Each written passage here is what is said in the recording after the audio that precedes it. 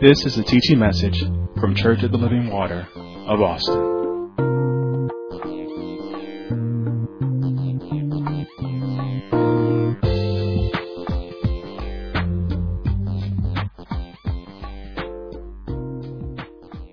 Now your Bible should be pre-marked to Philippians chapter 2, and we're going to move right along. We're going to go over a few things we always do. We're not going to get in depth into it because we have new information to get to, but we want continuity of thought.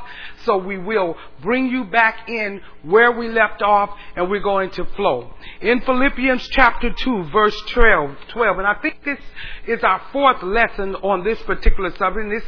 God is prepared. We're being prepared by the Master's hands. All of this was done at the cross so that now we can be prepared. You know, you go up to the cross. After the cross, it's time to be prepared to walk this thing out. See, if all it was for Jesus just to save you, as soon as you got saved, you should have died and went to heaven. But there's a preparation because there's a work to be done. Because there's many that do not know Him. There's many that do know Him but live in defeated lives, and they need to understand this word. And God needs representatives in the earth. Representatives that will minister to those that are without. Those that don't know. Ministering the knowledge that the anointing of the knowledge that He gives to those that are without. Amen.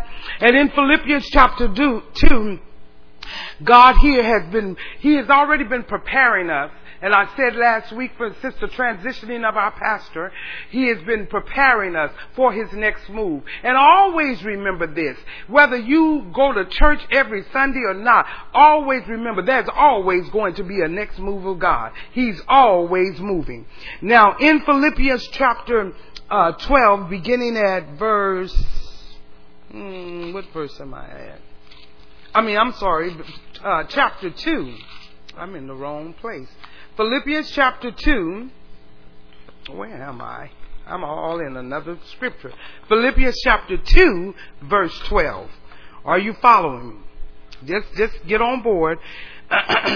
In chapter 2, verse 12, it says, "Wherefore, my beloved, as ye have always obeyed, not as in my presence only, but how much more in my absence."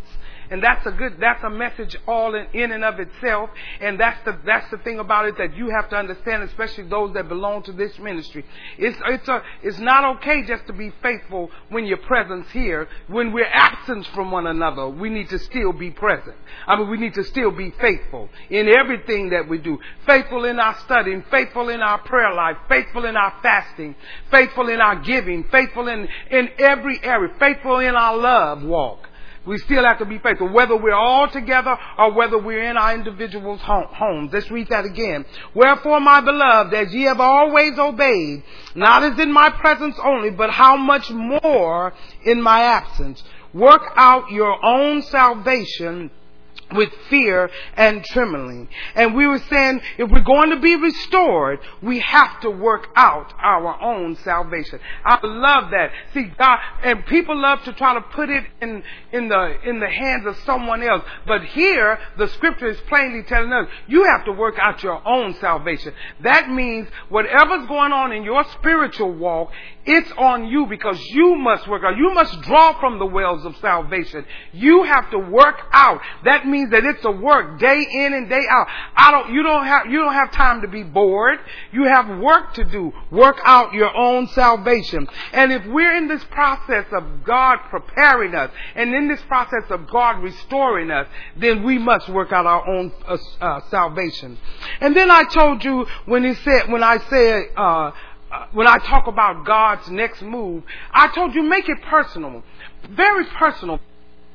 I am getting myself prepared for God's my own self. You know, collectively He's working with us as a body of Christ, but personally He wants individuals to work out their own salvation and to say, I want to be used in God's next move, so I need to be restored. And I told you that when God moves, It's always going to be connected with a different phase in our life. We have different phases in our lives. And because of that, you need to always be on point, because whatever phase in your life, whether you know it or not, there's different phases. We weed in and out of different phases in our life. What's next? Connect with the phase of your life. If you're on point, if you're listening to the voice of God and you have your fingers on the pulse of God, then you're going to connect with that with your next phase. You're going to connect with what God is doing. He's showing us day in and day out.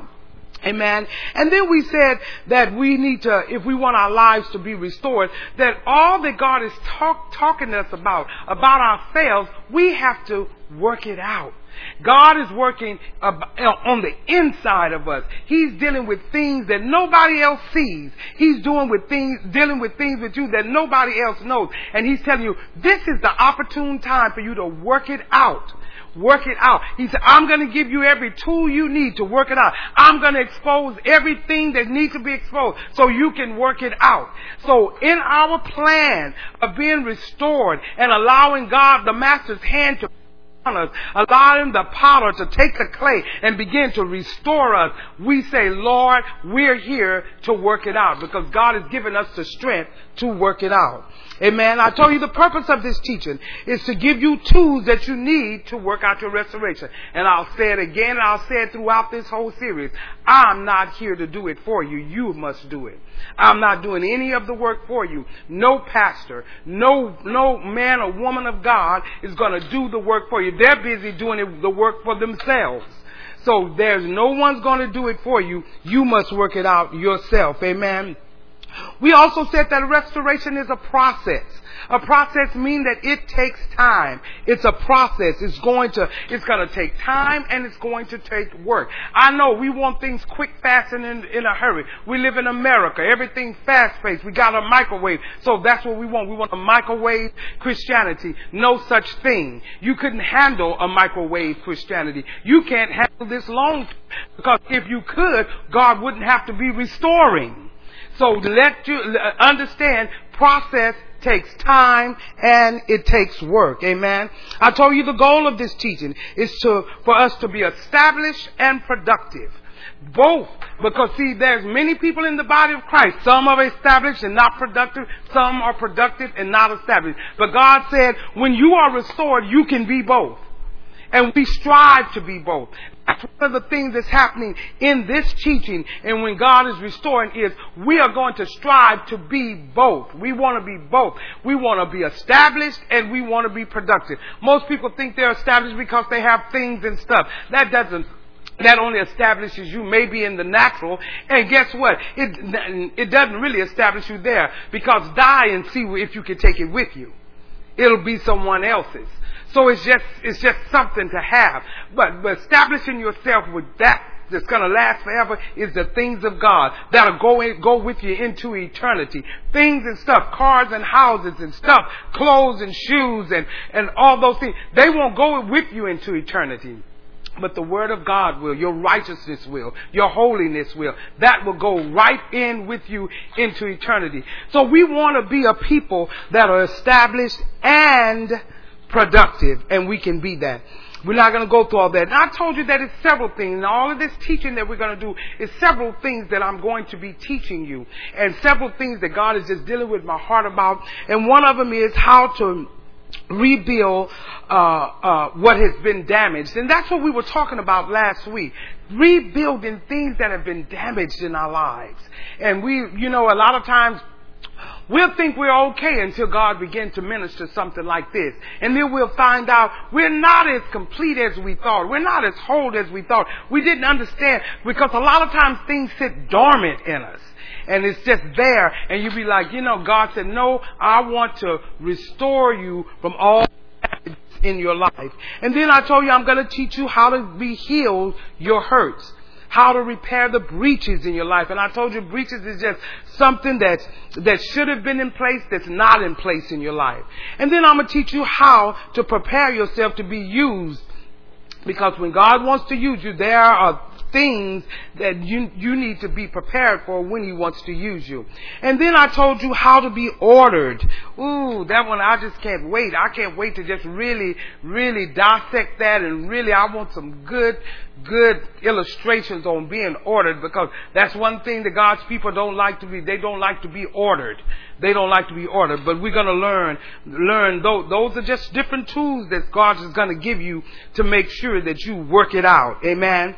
And then how to be equipped for the work, and how to be strengthened to accomplish the will of God. All of this is greatly needed if you're going to be within God's next move.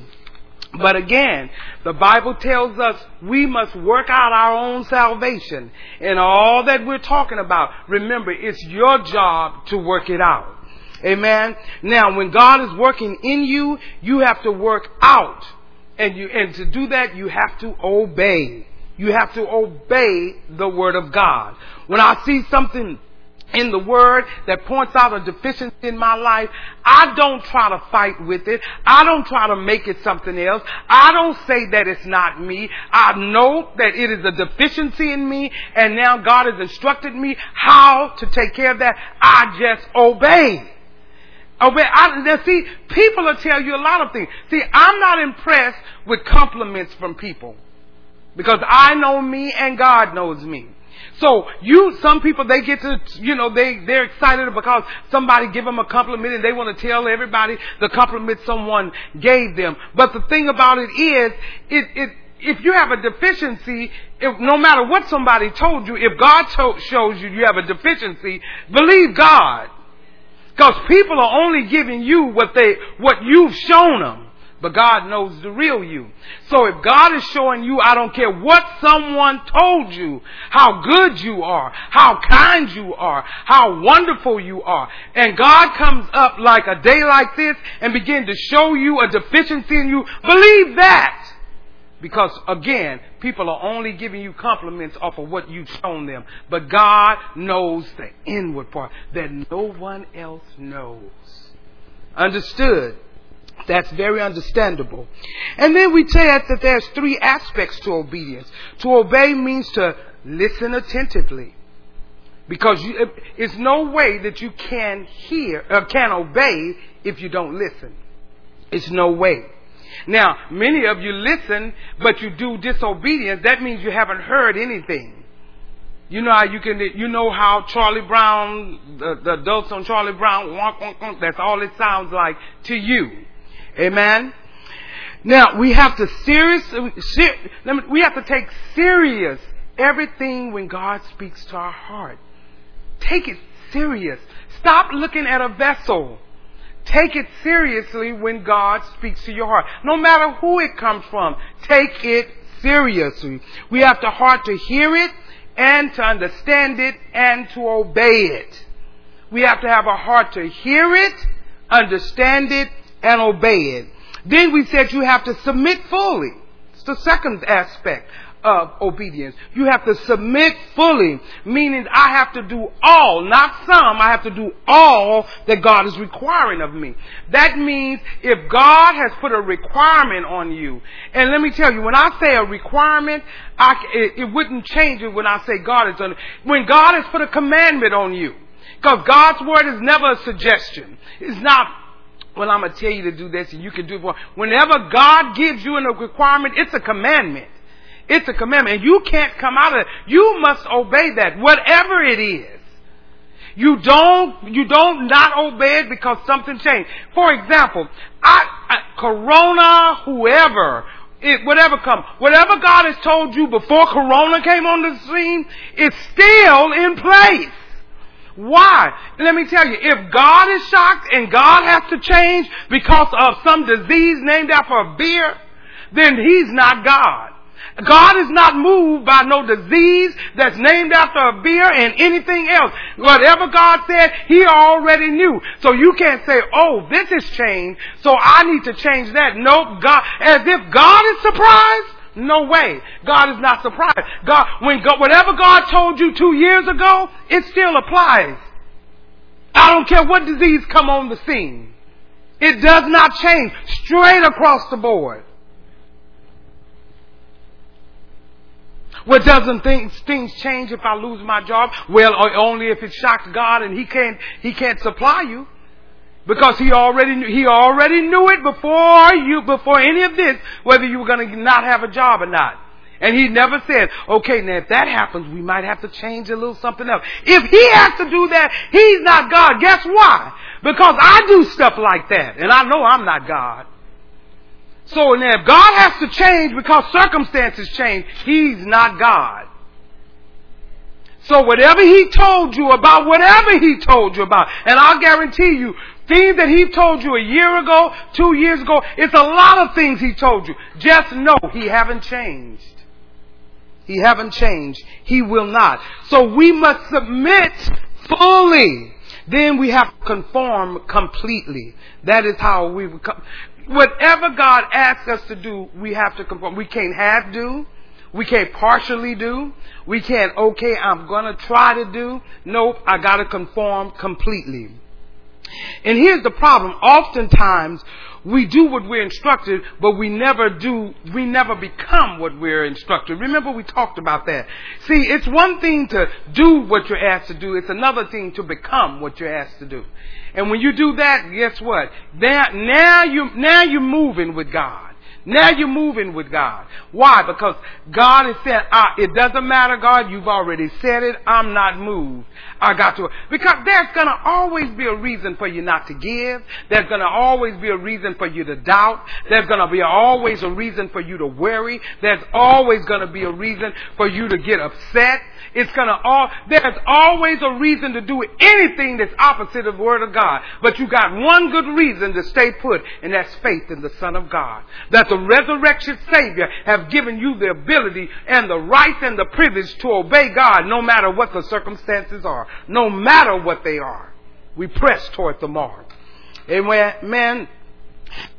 We went over to Genesis 4, and we're not going to go there this morning, but we went over there in our last teaching, and we began to look at Cain and Abel. And when we were talking about listening attentively when God speaks to our hearts, and submitting fully and conforming completely is what God is. He begins to speak to our hearts about those things. Now listen to this. For this tool number 1, and I wanted you to subtitle the message, and we're still on this message so you can still stay there, rebuilding what is damaged. Now you're going to have to listen attentively, because the thing about it is everybody thought we were going in one way. I told you, whenever you think you know where God is going, you think He's coming through the front door and you go to the back, He'll come through the roof. If you think He's going to the roof and you look up, He'll come from up under the floor. You are never going to put God in a box and think you know how He's going. Because in this message, He went a whole nother way.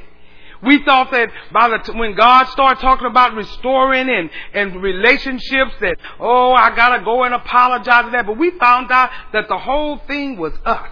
That we had been affected by damaged relationships in our lives. Amen. And we said that when something is damaged, it reduces its value and its usefulness.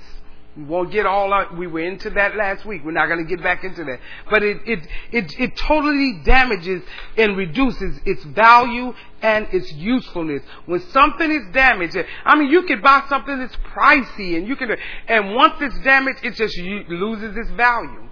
You'd be like, you can get a piece that's worth $1,000 and you get a chip on it and now it knocked it down to $500. The piece looked fine and you think, I can put a little glue on it and fix it back and tap it back together, but it will, I'm telling you, it loses its value.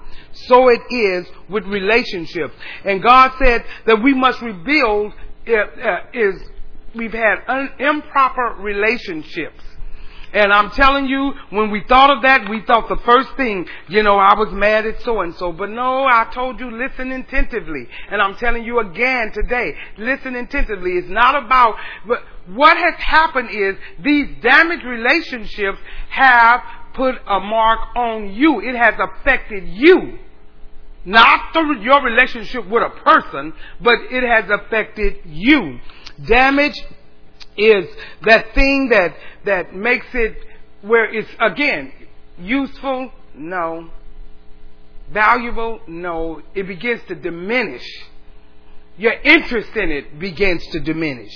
You know, you can tell when in a relationship and you've been, you know, your interest, everything just changes. After damaged relationship. And God is saying it's time to fix those. Amen.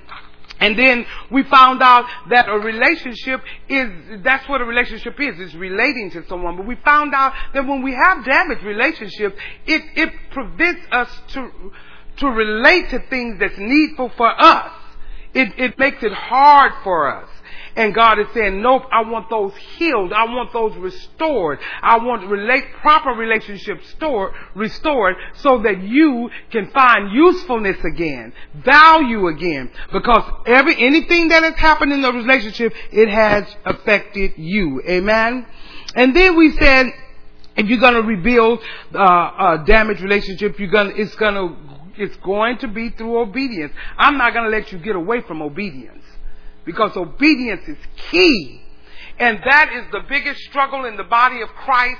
That's the biggest struggle among God's people. Obedience. Oh, we talk a good talk, but to actually and put it in actuality and to actualize it, no, we can't. And so obedience, we won't. It's not that we can't. We won't. Obedience is key. Now, restoration requires us, first of all, to rebuild a relationship with God. And most of us were shocked because we thought we were okay with God until God revealed to us that you have a problem with me. You're mad at me. You've been upset with me. You've even been upset with me and made it lay dormant inside of you like you were all right with me. And God began to show us last week that there's a lot of things that can be damaged in our relationships. And then we said ignorance can make you damage your relationship. You mean ignorance to the things of God? Yeah, you can. You know what? You can think you know Him and don't. You can think you know Him and you don't. You think you know exactly what He's gonna do and you don't. You think you know Him so much you even told yourself things that He have not even promised that He'll do. We talked about the different damages. We won't go through all of those because there's too many that we talked about. Unforgiveness, that's a big one. That is damaged relationships. The Bible says if I have unforgiveness in my heart for others, my prayers are hindered. For some of you, that is the thing that has been hindering your prayers for years and years, even decades, is unforgiveness. Down deep on the inside. Oh, on the surface you act like you've forgiven. But remember, God is dealing with the unseen work. And your prayers have been hindered. Amen. And again, you can show up every Sunday. You can show up every Wednesday. You can show up to every service there is. If you're ignorant of the things that God is showing you, you're still going to be a damaged individual. You're going to be someone lacking. And that is your responsibility to see that you get out of unrighteousness and into righteousness. Because you are you know what, you ought to be tired of being in an unrighteous relationship. And those unrighteous relationship with God. And then remember I told you sometimes we have unrighteous ways toward God because of unmet expectations. Something we thought He was going to do, or we thought He said He was going to do, and He didn't do. And now we're upset. And then I told you, you can measure it yourself, and then you'll know how much you say that you love God and trust God. And I told you the distance in time between the instructions that He give you and your obedience is a representation of your lack of trust in Him. How long does it take you to obey what He's asked you to do? Some of you, even to this day, God has asked you years and years and years to do things, and you still haven't done them. But you say you trust God. Just think back on it. Years and years and years, God has asked you different things He's asked you to do. He's opened doors for you to get done, and you just let that door, you walk right past that door. And you're always going to do it. So, that you don't have to say, well, I wonder where I am. You can measure it yourself. You be your own measuring stick. How long does it take you to obey what God has told you to do? And that will be your representation of your lack of trust in Him. Then we also said What else damaged the relationship is comparison. And that's what we looked at over with Cain and Abel in Genesis. We saw all of that in the brothers. All of that came down. All because, and we're not going to go there, but all of that, if your relationship with God is damaged, it will damage every other relationship. Did you hear me? If you're having a problem with God, and again, most people think, I don't have a problem with God because I'm going to church, but that's why I said you better have listened to the last week's message, because you can come to church every Sunday for decades and still have a problem with God. You can't, and not even know it and be like, I don't. And then you're wondering why. Why is it that every time you get in a relationship with anyone else, and I'm not talking about an intimate relationship or sexual relationship or I'm just talking about a relationship. Why is it that you can't keep any relationship going? Why is it a problem with every relationship? Because once you have a problem with the relationship with God, it affects every other relationship. It affects every other relationship. One way or the other, it affects one of the relationship. And we looked at Cain and Abel, and we're not going to go through all of that, but we saw all the different things that Cain did and Abel did, and what God approved of and what he didn't approve of. And the main thing, and I told you, I used to kind of feel, and I'd be like, well, it wasn't, Cain wasn't that bad. I mean, at least he brought something, but he didn't do what God said. See, you can't do what you want to. When God tells you specifically what to do, you can't do what you want to do. You can't do something else. You can't say, okay, I know God is telling me to do this, but I'm going to do this.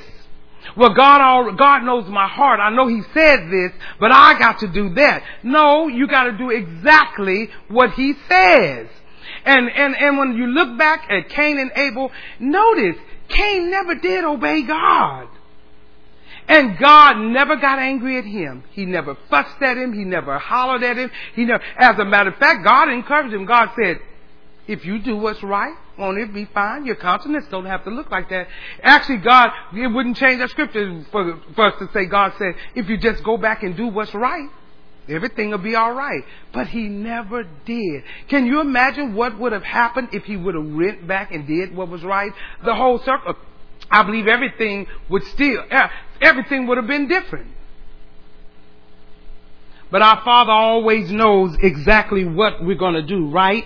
And so, in that, God was dealing with him, and we're not going to get through all of that because I'll never get to my other notes, but you need to go back and look at that. Then we said you have to deal with what's on the inside. See, we all like to deal with what's on the outside. See, we all like to deal like that. But God is saying, nope, I want you to deal with what's on the inside. All of this anger that you have, all of these complaints that you have, all of the things that you're saying that this, all of that, and nothing's working, it's always a complaint every day. Well, why is this and why is it? Every time you hear a message, you got to complain about that. Listen, God did not cause what you feel. That's your own damaged relationship you have. And so now you have a problem with everything. But I'm telling you again, God did not cause what you feel. Amen. And then saying, you know what? I didn't cause how you feel, and how you're relating to him is very wrong. Because now we feel like, God, I have a right to be angry. I got a right to question you, God. Why this? Why that? I mean, all of us let me tell you, all of us have been in that place before. And that was a wrong relationship. That's the wrong relationship. And because of that relationship, every other relationship is going to feel the blunt of that. Amen. When our relationship with God is damaged, the question we need to ask ourselves is, what is the real issue? What is the real issue? Because there's a real issue behind it. And you need to ask yourself, what is the real issue? And then I say, ask yourself, is the real issue ignorance? Just ignorance. And I told you, don't get upset about that word ignorance. It just simply means ignoring the truth. But the real is just ignorance. I really don't know him and how he operates, so I expected something of him that he didn't deliver. And that's because you don't know him. Because he's only going to deliver what he said in his word. He's only going to deliver that. And so we can't, we don't ever want people to die. We're upset about when people die. But God has already told us in the word that it's appointed once for every man to die. So everybody's time is coming. It's like a long line and you're looking ahead, don't know how far back you are or whatever. But it's appointed once. So why are we upset with him? Why do we act like nobody's ever going to die? They're going to die. I'm going to die one day. You're going to die one day. If Jesus tarries, all of us are going to go that route. Everybody, because it says it in his word. And so why am I disappointed? Why am I upset? Why am I mad? Well, I just don't understand, because what about when children die? I know that in God. Listen, why? It doesn't matter what, you don't know all the ins or out of anything. All you know is that it's appointed once for man to die, and then the judgment. That is the truth. All the ins and outs of everything else has nothing to do with you. You have to say, God, I may not understand it all, but I know your word is true. But damaged relationships won't let you look at things like that. And then you have to look at the real issue, unrighteousness. We could just be unrighteous. We can be unrighteous with people and think we can be righteous with God. We could be nasty to people and think that we're okay with God. God said, nope, when you're nasty to people, you're not okay with me at all. And I don't care how much you say you love me, and I don't care how much you're doing for me. Doing works around the church for God is not saying, God, I love you. Let me tell you, God wants to see your love shown to people, not what you do. Amen? And then we said that, we can't be angry with God. If you're going to have faith with God, and many people say, they like to say they have faith in God, but I've noticed over the years there's very little trust. I have the faith of God for this. I have the faith of God. And you know what I've noticed so much, and it bothers me, and I've been asking God to show me a way to minister to people like that. I am tired of hearing people ordering God around. Just ordering him around like he's a servant. I mean, they're telling him to go by the hospital. And God, go into that room and do this. And God, raise him up right now. We just forcefully, and that's beginning to really irritate me now, to hear Christians just ordering God around. You said this, God, and I believe this, and God do this, and God do that. As if he's a servant. No, we're his servant. And we don't know, all of a sudden we don't know how to humbly go before God and say, God, thy will be done, because we don't trust him. Because God, if I tell you that, you're going to do something and you're not going to look out for my interest, and I'm going to have a problem because you don't trust him. So I don't trust him, so I'm going to tell him what I need him to do. This is what we need you to do, God. Now, God, go into the room, touch their body, raise them up right. You don't approach a... And that's beginning to take me. And I see it among so many Christians. And they say it under the guise of lines of loving God and holy God. And God said, it's ignorance. They don't know me. See, there's a difference in knowing of someone and knowing them. For example, you be like, oh, yes, we wish President Obama was back because we know him. No, you know of him. You don't know him. And see, a lot of times, I know God. No, you know of him, but you don't know him. I know God. This. Well, how, you know of. And some of you just quoting things that you've heard. You don't even believe that yourself. You just heard somebody else say it. That's saying knowing of them or knowing of what they said, but you don't believe any of that. And that's the sad part, and we need to come away from that. And then we said that if you can't fix your relationship with the perfect God, there's no way you're going to fix a relationship with an imperfect person. No way. No way. If you can't trust him, then trusting another person is not happening. If you can't first trust God, you're not going to trust anyone else. Amen. And then I told you about forgiveness. And I said, if you can't forgive him for what he didn't do or what you thought he was supposed to do and he didn't do, you're never going to forgive a person for what they actually done, because people can actually do something and God requires you to forgive them, and you're not going to do any of that. Amen. And then that's kind of where we left off at. And it says, if you're required to do what is required. Now, if you're going to be restored, if God is going to do some restoration, requires that not only deal with what's on the inside, but I am required to do what is required of me. If God requires something of you, God said, you have to do it. And again, back to Cain and Abel. If Cain never did do what God said, you got to do what's required. Amen. And then I think letter C, we said, you got to make sure that you're not deceived. Don't be deceived. Listen, God loves you, but you do have an adversary. Never forget that you have an adversary. You have an adversary. And he desires to get in between the relationship that you ought to have with God. That's his desire and that's his plan. I got to get in between. That's why when people die, we blame God. The devil said, let me get in between that. Even if somebody died and said, listen, the Bible clearly tells us that the devil comes not but to kill, steal, and destroy. It's there. I can't believe that we're going through this. I can't believe that we did this. I can't believe they did that. But this is what you have to know. I don't care if a person died in God or outside of Christ. Listen. God is all comfort. He is all comfort. And God is saying, I'm here to help you, to comfort you in the unavoidable consequences of death. Because though the consequences of death is a result from Adam's sin, and it's there, and it's going to be there.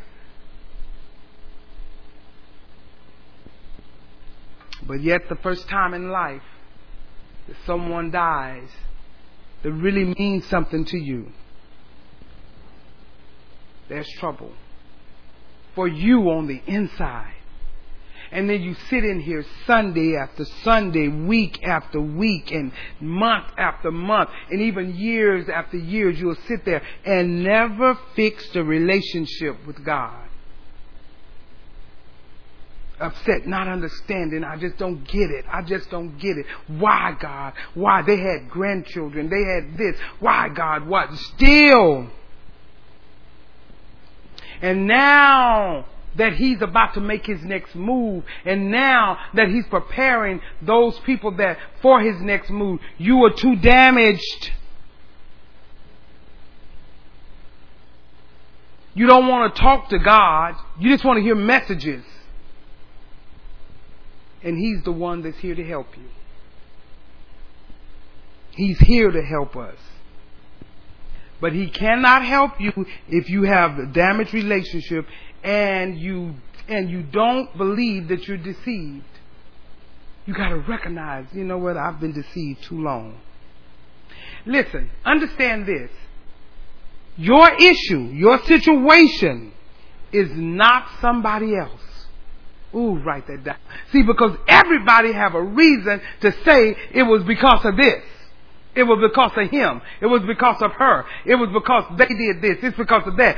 God is saying today to you, your issue is not somebody else. You know, it's interesting. And there's also some statistics out there that tells us many different things, how people, they build themselves off of blaming other people. Finding a scapegoat. That's called deception. You deceive yourself. It's not somebody else. It's not somebody else. Go with me, if you will, to Hebrews chapter 10. Hebrews chapter 10. Go over there. Remember this in this teaching. This is God working in you both to will and to do of his good pleasure. Now, if the first one that we've talked about caught you off guard, then you're really going to be caught off guard now, because we're moving on. Restoration, secondly, requires rebuilding my relationship with the church. Now, I'm not talking about COLW. I'm not necessarily talking about attendance and ministry involvement.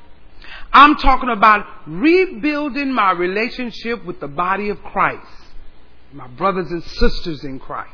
Listen, you can show up every week and your church and your relationship with the church can still be damaged. And you come in here every week. In other words, how I relate to what I need, because whether you know it or not, you need the church. See, how you relate to what you think you need, whether you know it or not, you need the church.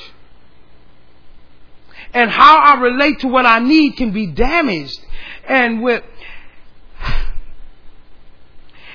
how I relate to what I need, which is the church, is damaged, is that this is what it is. Now, some of you listen real good to this.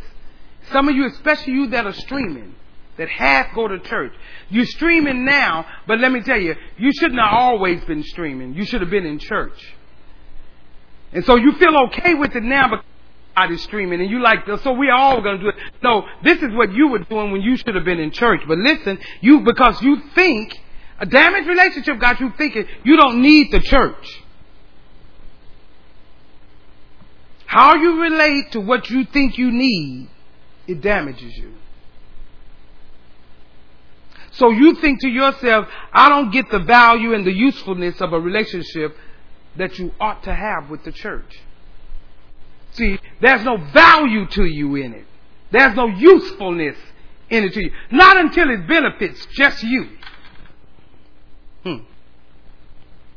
If my relationship with God is damaged, then it's going to also damage my relationship with the church. Now watch this. In Genesis, Cain's relationship with God damaged his relationship with his brother. And he slew him. Because again, once your relationship with God is damaged, it's going to damage other ones. Where the church is the family of God. If I have a problem with the father, it's going to show up in my relationship with my siblings, the children. It's going to show up with my siblings.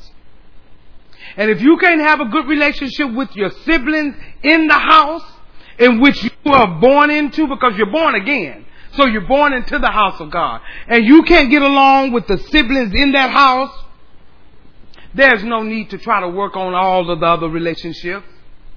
Because if you're struggling in the house that you were born into, in that father's house that you was born into, and with the siblings and the members of that house, how do you think that you're going to just be okay with every other relationship? It doesn't work that way. See? This may not be going the way that you think it's going, but it's going the right way.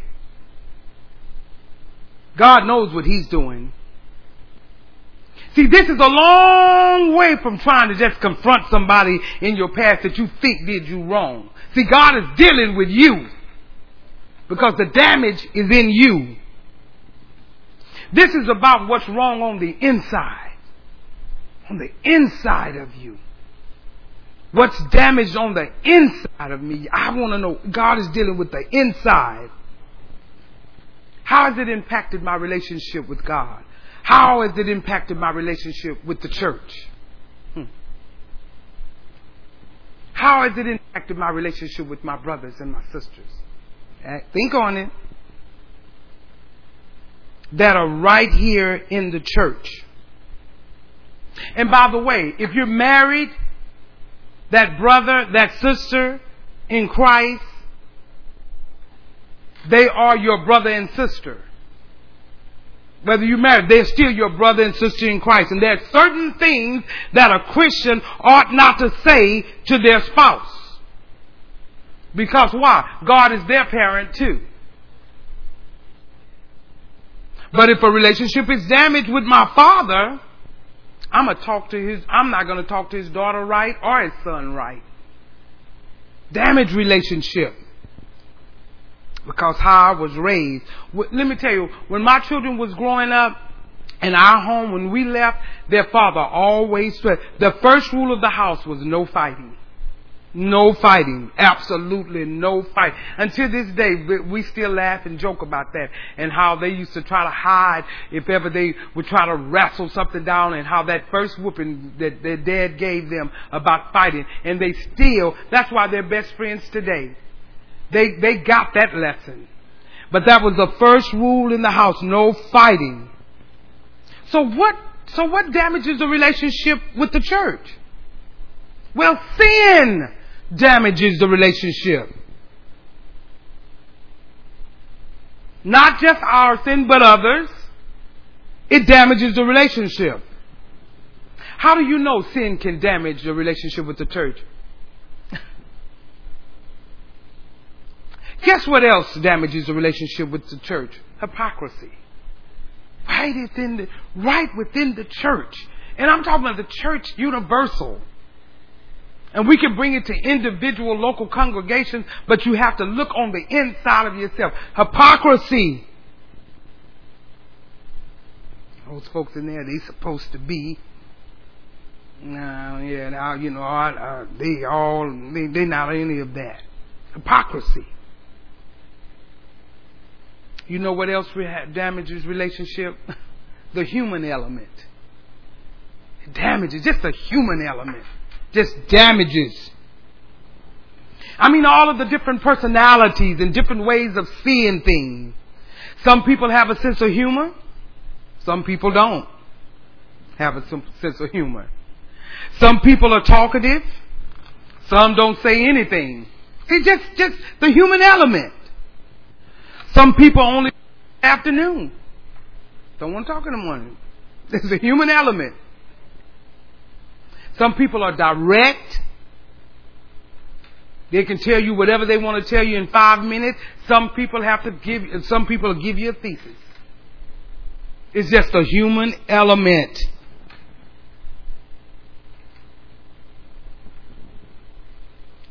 And all of them are serious, but these two are really even very serious to me. Here's one: false doctrines.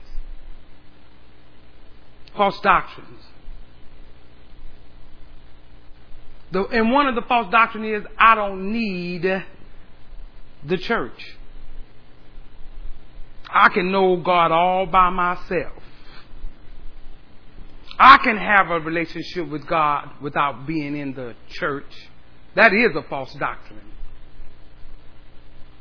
False doctrine, false spirituality. I don't have to be in that building to know who God is. Shame and embarrassment. What people gonna say? People are gonna look at me differently. They're gonna see what mistake I made. Yeah, okay. Let me bring you up to date. Those of you that think that, you have a problem with the church because what are they going to say? And if I came back, how are they going to look at me? What they going to think? I'm ashamed about this, and they seen I've made a mistake. Listen, let me bring you to something.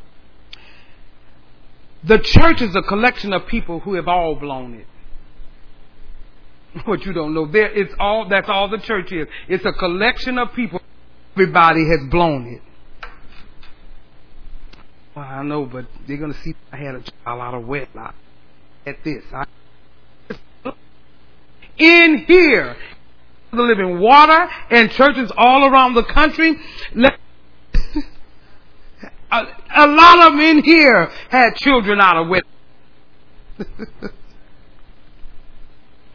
The only thing about that is they've lived now that the children are grown and you just don't know it.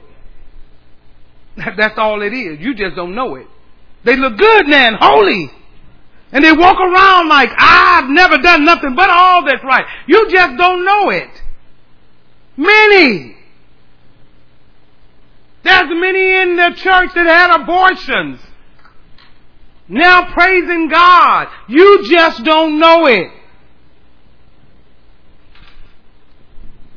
You're not the only one that have had a pregnancy or a baby outside of marriage.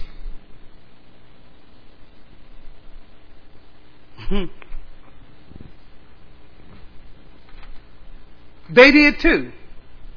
It's just so happened now their children's in their 30s and 40s and you know, you say they judging me. No, you know what?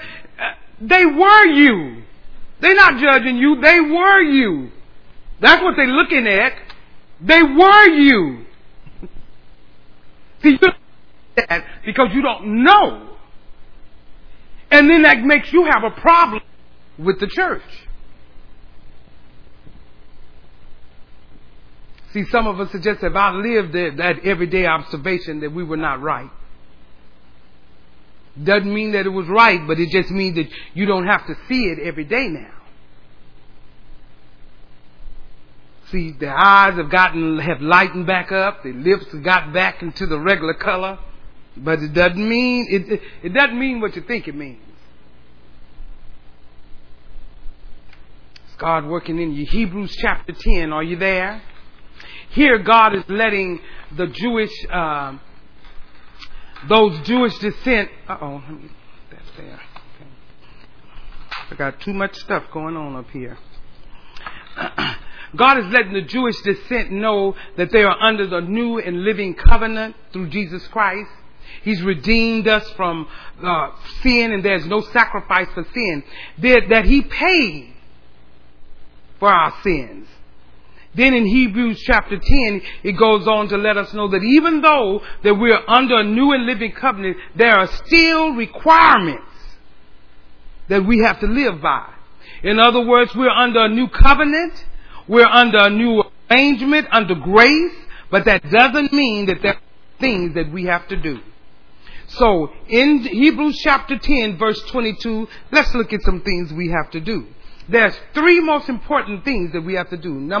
Verse 22, let us draw near with a true heart in full assurance of faith, having our hearts sprinkled from the evil conscience and our bodies washed with pure water. He's given us the first one. He's given us the requirements. Now listen, he just said, let us draw near with a true heart. See, now that's our first one. We have to draw near with a true heart. Not a play heart. We're not playing around. Second thing, let us hold fast the profession of our faith. I like that one. He gives us a requirement. Now, when it says hold fast the profession of our faith, that is not having a profession or a confession for a car or a house. That is a confession. You know, you just have to say that. Because people, they use that for a car. I'm just making my confession. I'm confessing that that's not a confession for a husband. That is a profession of your faith and that Jesus died on the cross for your sins. Let's balance that. It's not about trying to get things and stuff from God with that scripture. Listen, the third requirement. I like this in 24. And let us consider one another. Oops. Here we go. Let us consider. Now, this is an equal priority. See, what we want is that hold on to our profession. That's okay. You know, the profession of our faith, no problem. Consider one another. Uh-oh. Now you're asking me for a little bit more. Listen, let us consider one another to provoke unto love and good works. Verse 25, not forsaking the assembling of ourselves together, as the manner of some is, but exhorting one another, and so much more as we see the day approaching. I cannot have a relationship with God if I don't have a relationship with you. No way. It is a part of what He did when He died on the cross. He brought us together. And He wants us together. He brought us together for a reason. You cannot stay at home. and say, well, let's just look at it let's just stream it. Let's just look at it there, and that's that. Not when you can come to church. Now, we know what's going on now. I'm not talking about now. I'm talking about before Corona. And you weren't coming to church. No way. You're up under false doctrine, and you're ignorant because you think you know Him. And evidently you don't. Because He just gave you a requirement that you're not doing and you wasn't doing. Restoration requires letter A, that I realize that I need the church. I have to realize I need the church. There are people that come in here every Sunday, every Wednesday, and you have yet to realize that you need the church. And see, there's no excuses. See, now you feel comfortable because everybody has to stay home. But if we were all here and you weren't here, you would find an excuse not to come.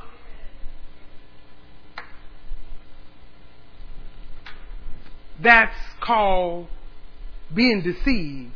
You cannot be a part of the church and not have fellowship. You cannot.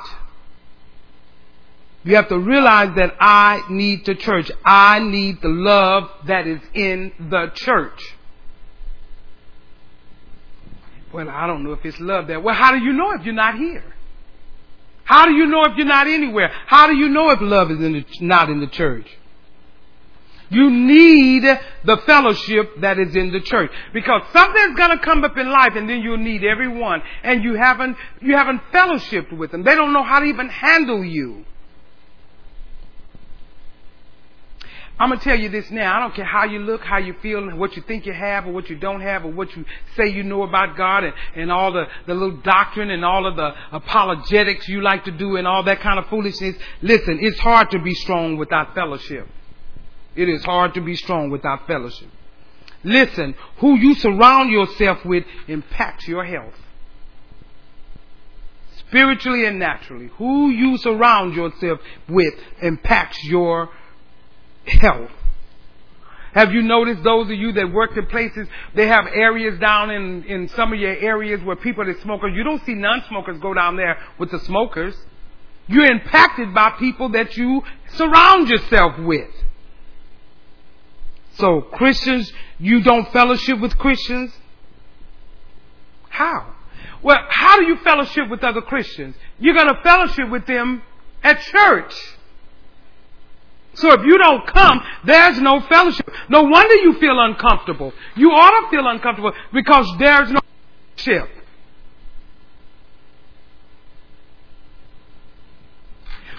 Now, see, I know.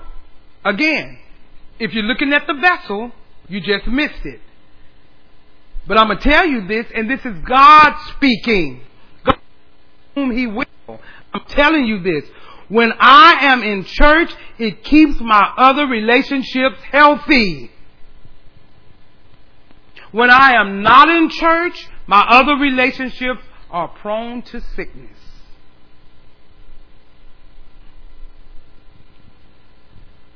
Restoration makes me realize that I need the church. And the reason why you think you don't is because you're not restored. But it also requires, letter B, that I recognize my role in the church. You have a role in the church. You are a member of the church.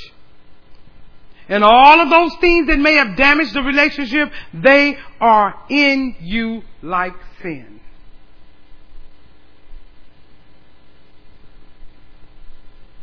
Because the Bible said all have sinned.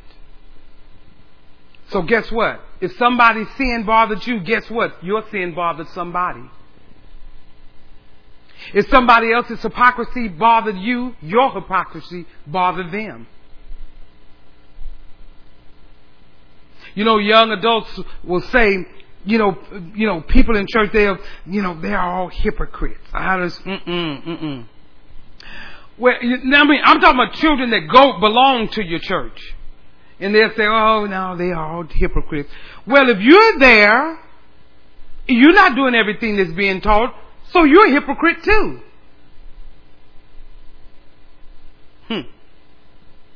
We are all members one of another. Yeah, but it's different. I never said I was going to do. Well, neither did they. That you're calling hypocrite. They just said amen.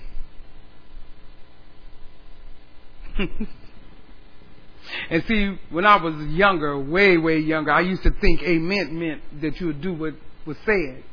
But now I know after years of getting, and for a lot of people, it's just something to say to keep them awake in church. Amen. Amen. Yeah, well, amen. Amen. Some of you even miss it on there every time. And you need to be good to your wife. Amen. Oh, because it's just something to say for some people. It's not just the amen, I'm going to do it, or amen is so. It's amen, I got to keep saying it so I can stay awake.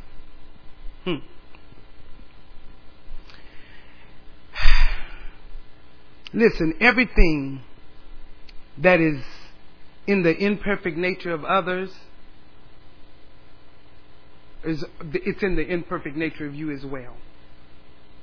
No complaints. But I have to recognize I have a role in the church. I have a role in the church. I have a share. I have something to give, and it's important. Everybody in the church has something to give, and it is important. Here's your letter C. To be restored, I must reconcile my relationship with the church, but that I have to deal with the things in me that is straining the relationship. There's things inside of you that's straining the relationship. You know, if my relationship with my brother and my sister in the church is strained because of the difference in our generation, that's your issue. Or that would be my issue. If I have a strain, be like, that's something I have to deal with. Because there's many members in the church who can fellowship with people across every generation. Let me tell you, I can enjoy in the youth group, and I'm in my 60s, and I can enjoy they love me and I love them. I can talk to them. If there's a strain that you can't talk to young people, I don't know, I can't fellowship with them young people. Oh, those older people, I just don't understand. That's called damages. And that's your own issue.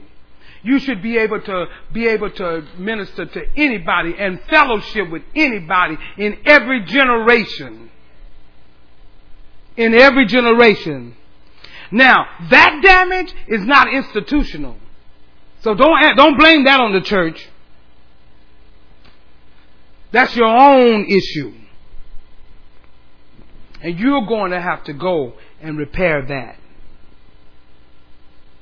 I see people around here all the time. We have a big difference in their generation. But I'm telling you, they have no problem fellowshipping with younger.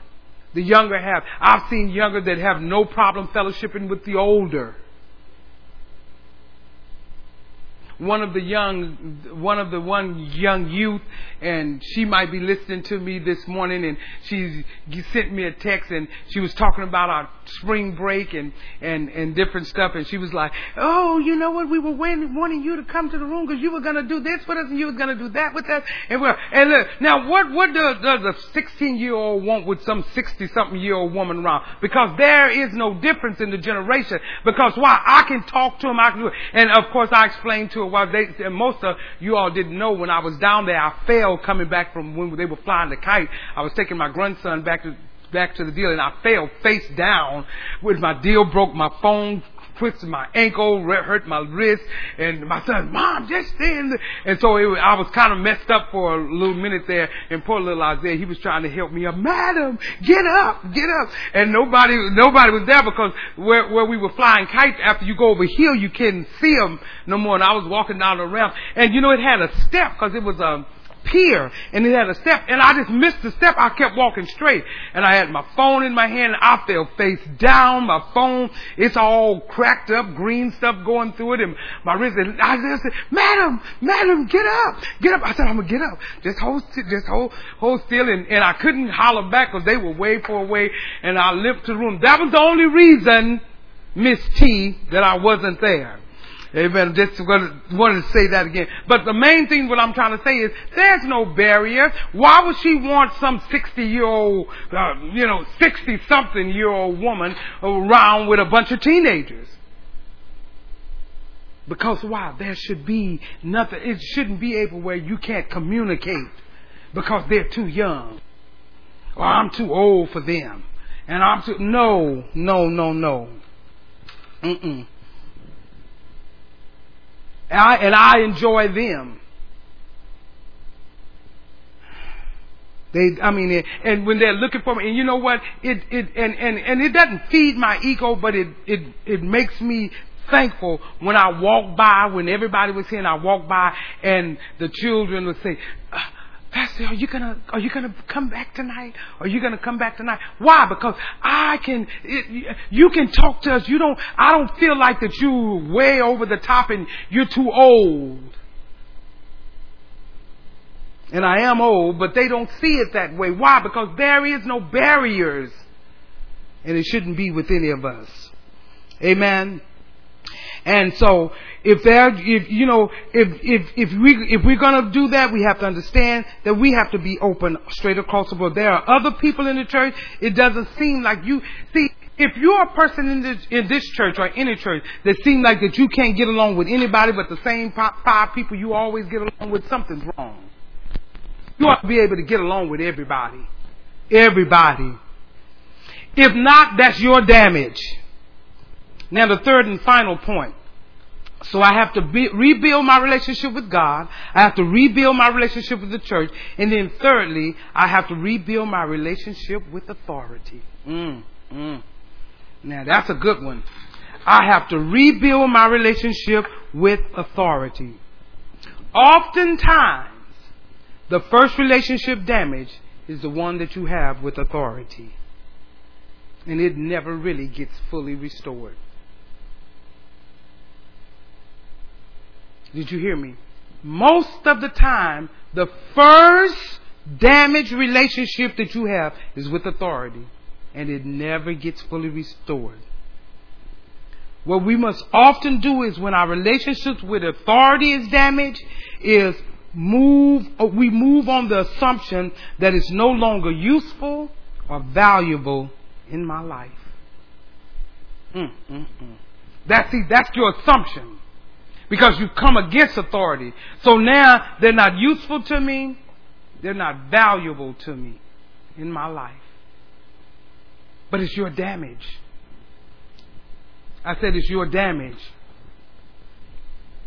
Maybe it was supposed to be useful and valuable. But Daddy didn't treat me right. Let's just go there. Mama didn't treat me right.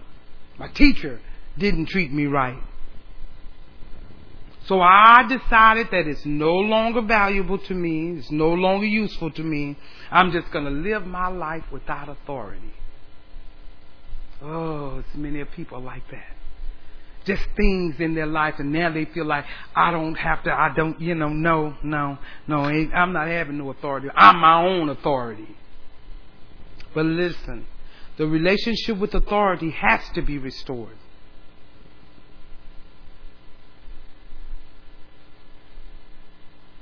It has to be restored. These relationships have to be restored. The relationship with God has to be restored. These three have to be in place if you're going to be restored. Your relationship with God, your relationship with the church, your relationship with authority.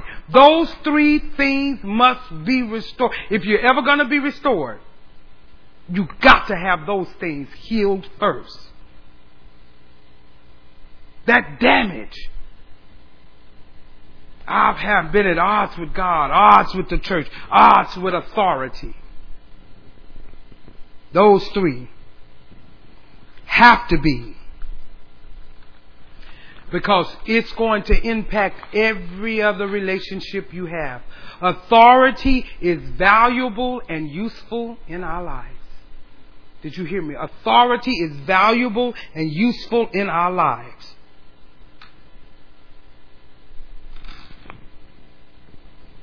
Listen, I'm going to show you how important it is. Now, I'm in my 60s. Our pastor, my husband, went home to be with the Lord. My sons and myself have identified some senior men in this church, and I have identified some senior men in this church that's going to take a fatherly role in my son's life. I can't do that, but they're here in this church. See, their father, my founding pastor, is no longer on the earth, but we still need authority. They still need authority. I myself need authority. By definition, being pastor, I'm the highest authority in this church. But I still need people in my life who can have authority in my life and can speak to me and my son and counsel me and my sons. See, I recognize that. And not because I'm a woman. If I was a male, I still need an authority in my life. I need people. I need to surround myself with people with good counsel, that with good authority, that can help me if I have a decision I don't know to make. I want to be able to go to them and get whether I take it or not, I need to hear what they have to say. I know that. I need authority. I'll always need people in my life who can have authority in my life, can speak to me and my son, give me wisdom. I don't care if they've lived on the earth less than me, that means nothing. I just need to know they're walking with God.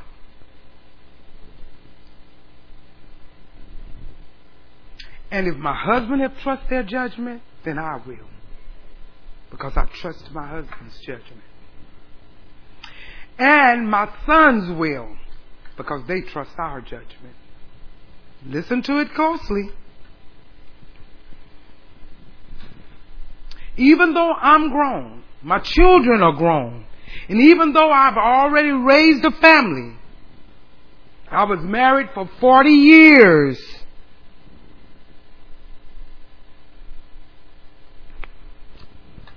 I will still go to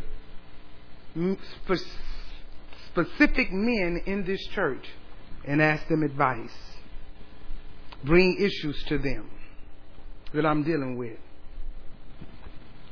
You know why? Because I understand the value and the usefulness that most people don't. I understand the value and the usefulness of having somebody in your life who's in a position of authority. And so many of us struggle way too hard because we have never repaired this relationship, authority. We've never repaired it. That relationship with authority. And this is the thing about it. You don't think you need it because you're grown. I don't need it because I'm grown. But guess what? You're too old not to have somebody in authority in your life. You're too old. Did you hear me? You're too old not to have any authority in your life. If you're your own self-authority, I'm scared of you. I'm scared of you.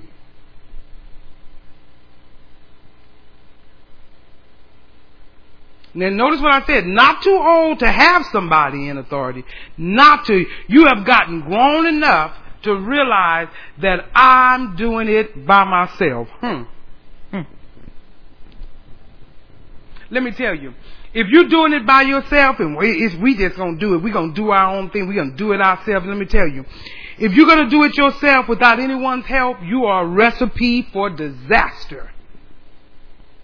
And I will encourage people to stay away from you. Because you need to be under authority. You need to be under authority. And again, I'm not talking about rebuilding a relationship with a person. I'm talking about building a relationship, about how we relate to the position of authority. Did you hear me? How we relate to the position of authority. See, my sons, myself, we can't rebuild a relationship with their dad, my husband, our founding pastor. Why? Because he's gone. He's gone. But still, there's a position there. God left it open to fulfill it. He left it open. So, I take our founding pastor out. Why? Because he's no longer there. I see the senior men in this church, and there's several of them. I slide them in that position. I slide them in that position. For me. Why? Because again, I understand useful and valuable to me and my son's life and my grandchildren's lives. I understand it. And if I didn't have that, listen, without this, I could unintentionally hurt all other relationships. Ooh, you missed that. I can unintentionally hurt other relationships. And there's many of you, because you will not submit to any authority, you're just wrecking relationships all over town. You're wrecking relationships within your family because you lack understanding. Listen, restoration requires that you're going to... we're going to read. Go to Romans 13 right quick. Romans 13, last scripture. Got to get this one. Oh, the last one, just bear with me. Romans 13, are you there? Beginning at verse 1. Let every soul be subject unto the higher powers, for there is no power but of God. The powers that be are ordained of God. Whosoever therefore resisteth the power, resisteth the ordinances of God, and they that resist shall receive of themselves damnation. For rulers are not a terror to good works, but to the evil. Wilt thou then not be afraid of the power? Do that which is good, and thou shalt have praise of the same. For he is the minister of God to thee for good. But if thou do that which is evil, be afraid, for he beareth not the sword in vain. For he is the minister of God, a revenger to execute wrath upon him that doeth evil. Wherefore ye must needs be subject, not only for wrath, but also for conscience sake. You have to accept that you need authority. Authority is protection. Authority is somebody to stop you. Authority is somebody to set some borders and boundaries for your life. You don't know that authority is going to set the boundaries for your life. And then I'm going to have to acknowledge that I have authority. I hear people say, well, there's nobody who I can really trust. I can be the authority in my own life because I can't really trust everyone. You know why you can't trust anyone? Because you're not looking for anyone to trust. You're not looking for it. But if you fix your relationship with God, and you fix your relationship with the church, and you fix your relationship that you have with authority, you'll be able to see it.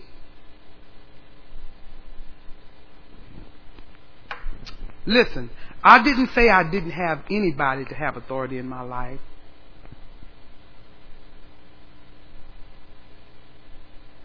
You said I can be my own authority.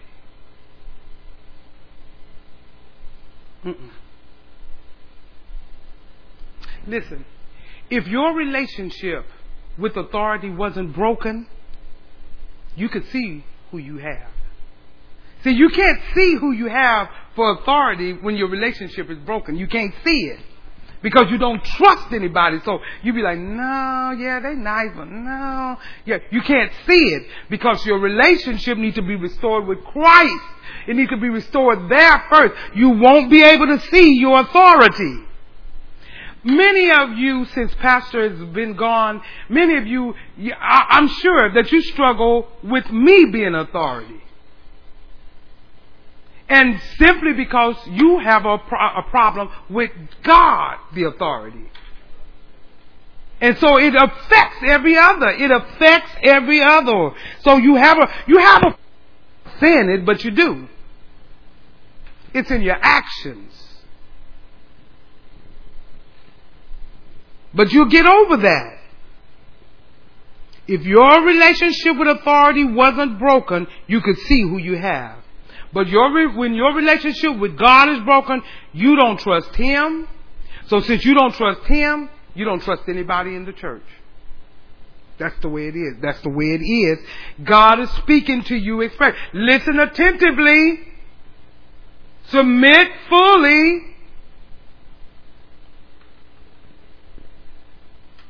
You don't trust anybody in the church. There's no one in church life. Guess what? That's your damage. And if you don't fix that damage, and many, oh my God, I have seen it, and I've seen it in adult children. Because let me tell you, if you don't fix that damage, you're going to teach it to your child and to your children. They won't be under authority either. They will grow up with no authority and protection in their lives.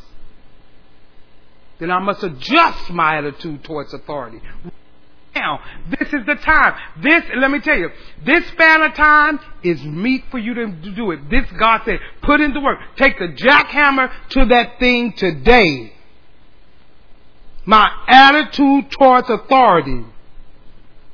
Authority is not out to get you.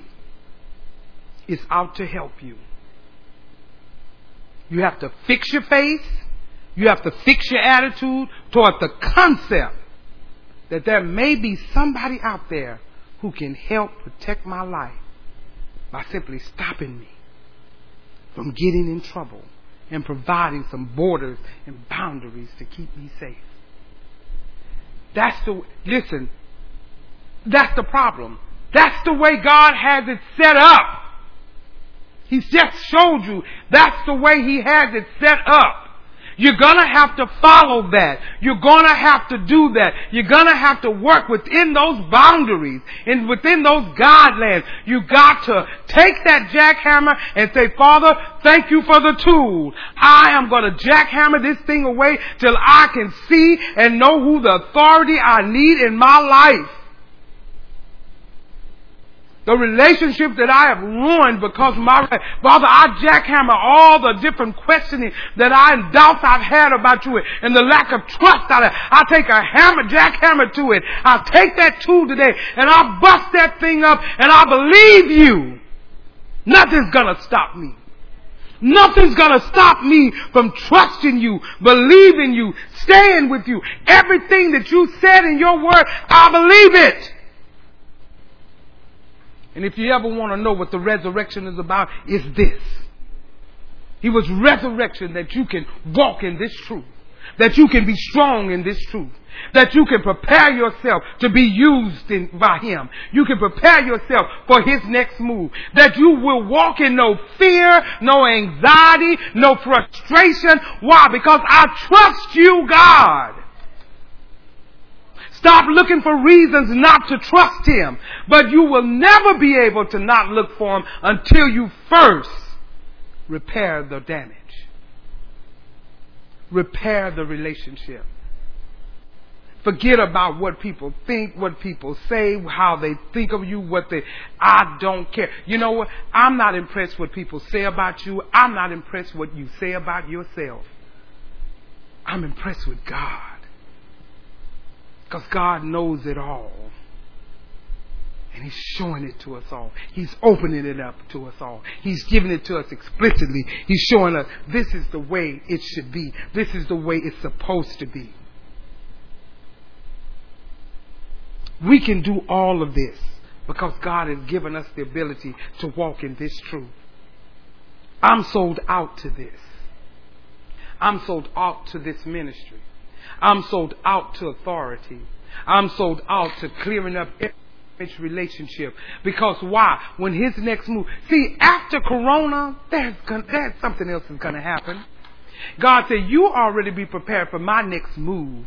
Because I'm going to show you ever before it happened. Like I showed you this before it happened. You did. Now, God didn't come and say, oh, it's going to be a coronavirus. God doesn't work like that. But he prepared our hearts way down the line of things to come. He said, I'm preparing you. I'm giving you a dispensation of time because there's another dispensation coming. And get ready.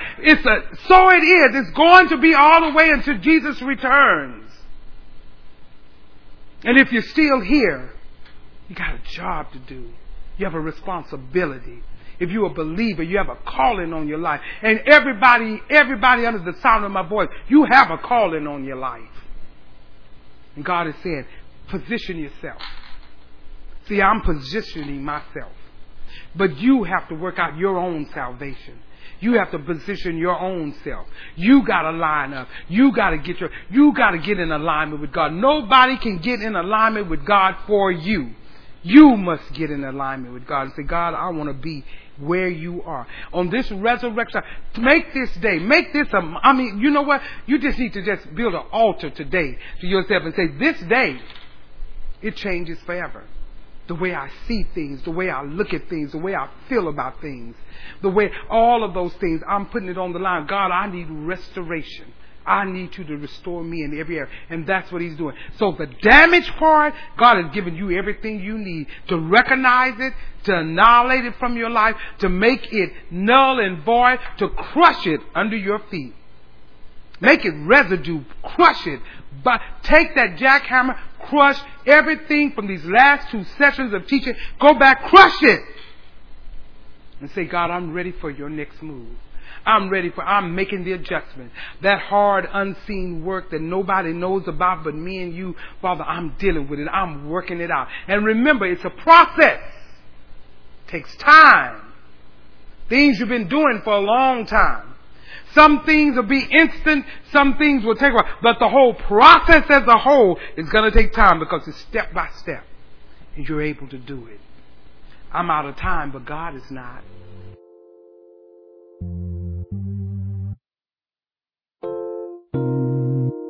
This has been a teaching message from Church of the Living Water at Austin. For more information about our ministry, please go to our website at livingwateraustin.com.